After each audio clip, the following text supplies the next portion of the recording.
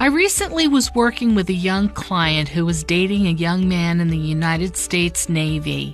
She expressed anxiety and concern in considering marrying him because she wasn't sure how that would affect her career.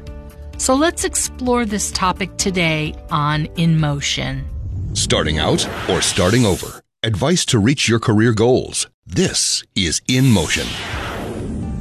Gail Rubin-Kunish has worked as a career counselor with clients to help them land their first job, improve their career with a new opportunity, or transition into a new career path. Military service, more than honorable. Gail and I both agree on that point, and it does raise a good question. I had never really considered that. Going into the military, what happens to the spouses, and what do they have to think about for their career paths that they've chosen? So that is an important thing to consider for private sector careers. What are those for a spouse?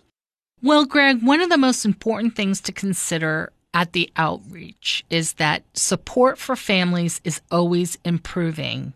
First off, as a military spouse, you're not alone. Every base has a family service center that provides counseling and support for personal and career matters, not just for the service member, but for the spouse as well. So your first advice to this client was to let them know that they had other sources for advice. Absolutely. There are other sources for advice. There are other sources for support.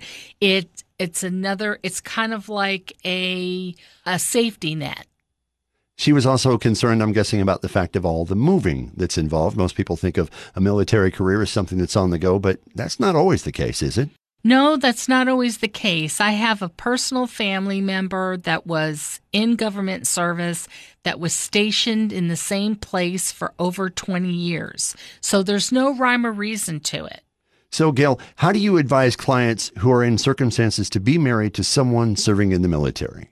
My advice is to not let special circumstances like your spouse being in the military affect your decisions about career. If you're a teacher by trade in one location, you can find a position as a teacher in another location.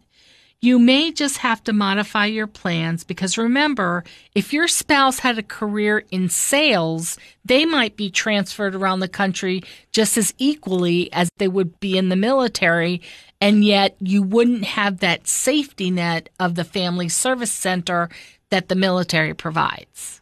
And if they're looking into this briefly, let's say they are considering all their avenues and options, not only do they have services that are available on base for military personnel, there's also resources online. Yes, there are always resources online for military spouses, for anyone who's seeking to make a transition from military to private sector experience. The same resources that would be available to people who are just making a career change. So would they be inclined in, let's say that they were considering, because we originally talked about your client having considered this as to whether or not they were going to go ahead and marry this person and have to deal with changing their career path up.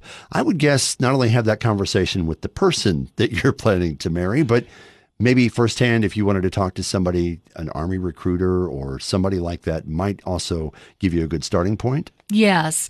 My experience is that about 20 years ago, I worked with the civilians and personnel from the Naval Air Station Orlando in Orlando, Florida. And what I found in helping these individuals transition into the private sector is that they really esteem their families. They really hold their families up for having made the sacrifice with them to serve in the military. And so there was a lot of support there, not only from the service member, but also from the family service center.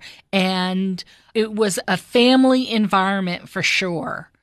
Definitely some resources and things that people could look into if they're dealing with a similar topic. Sounds like we've covered all the bases. Yes, we have. Next time, we'll explore the transition opportunities for someone being discharged from the military and trying to make a way in the private sector. On In Motion. Thank you very much for that, Gail. This has been In Motion with Gail Rubin-Kunish. Have a question for Gail you'd like answered on the air, similar to this one, or maybe completely different? Contact her at the inspirationgroupconsulting.com website or email her directly at theinspirationgroupconsulting@gmail.com. Thanks for joining us.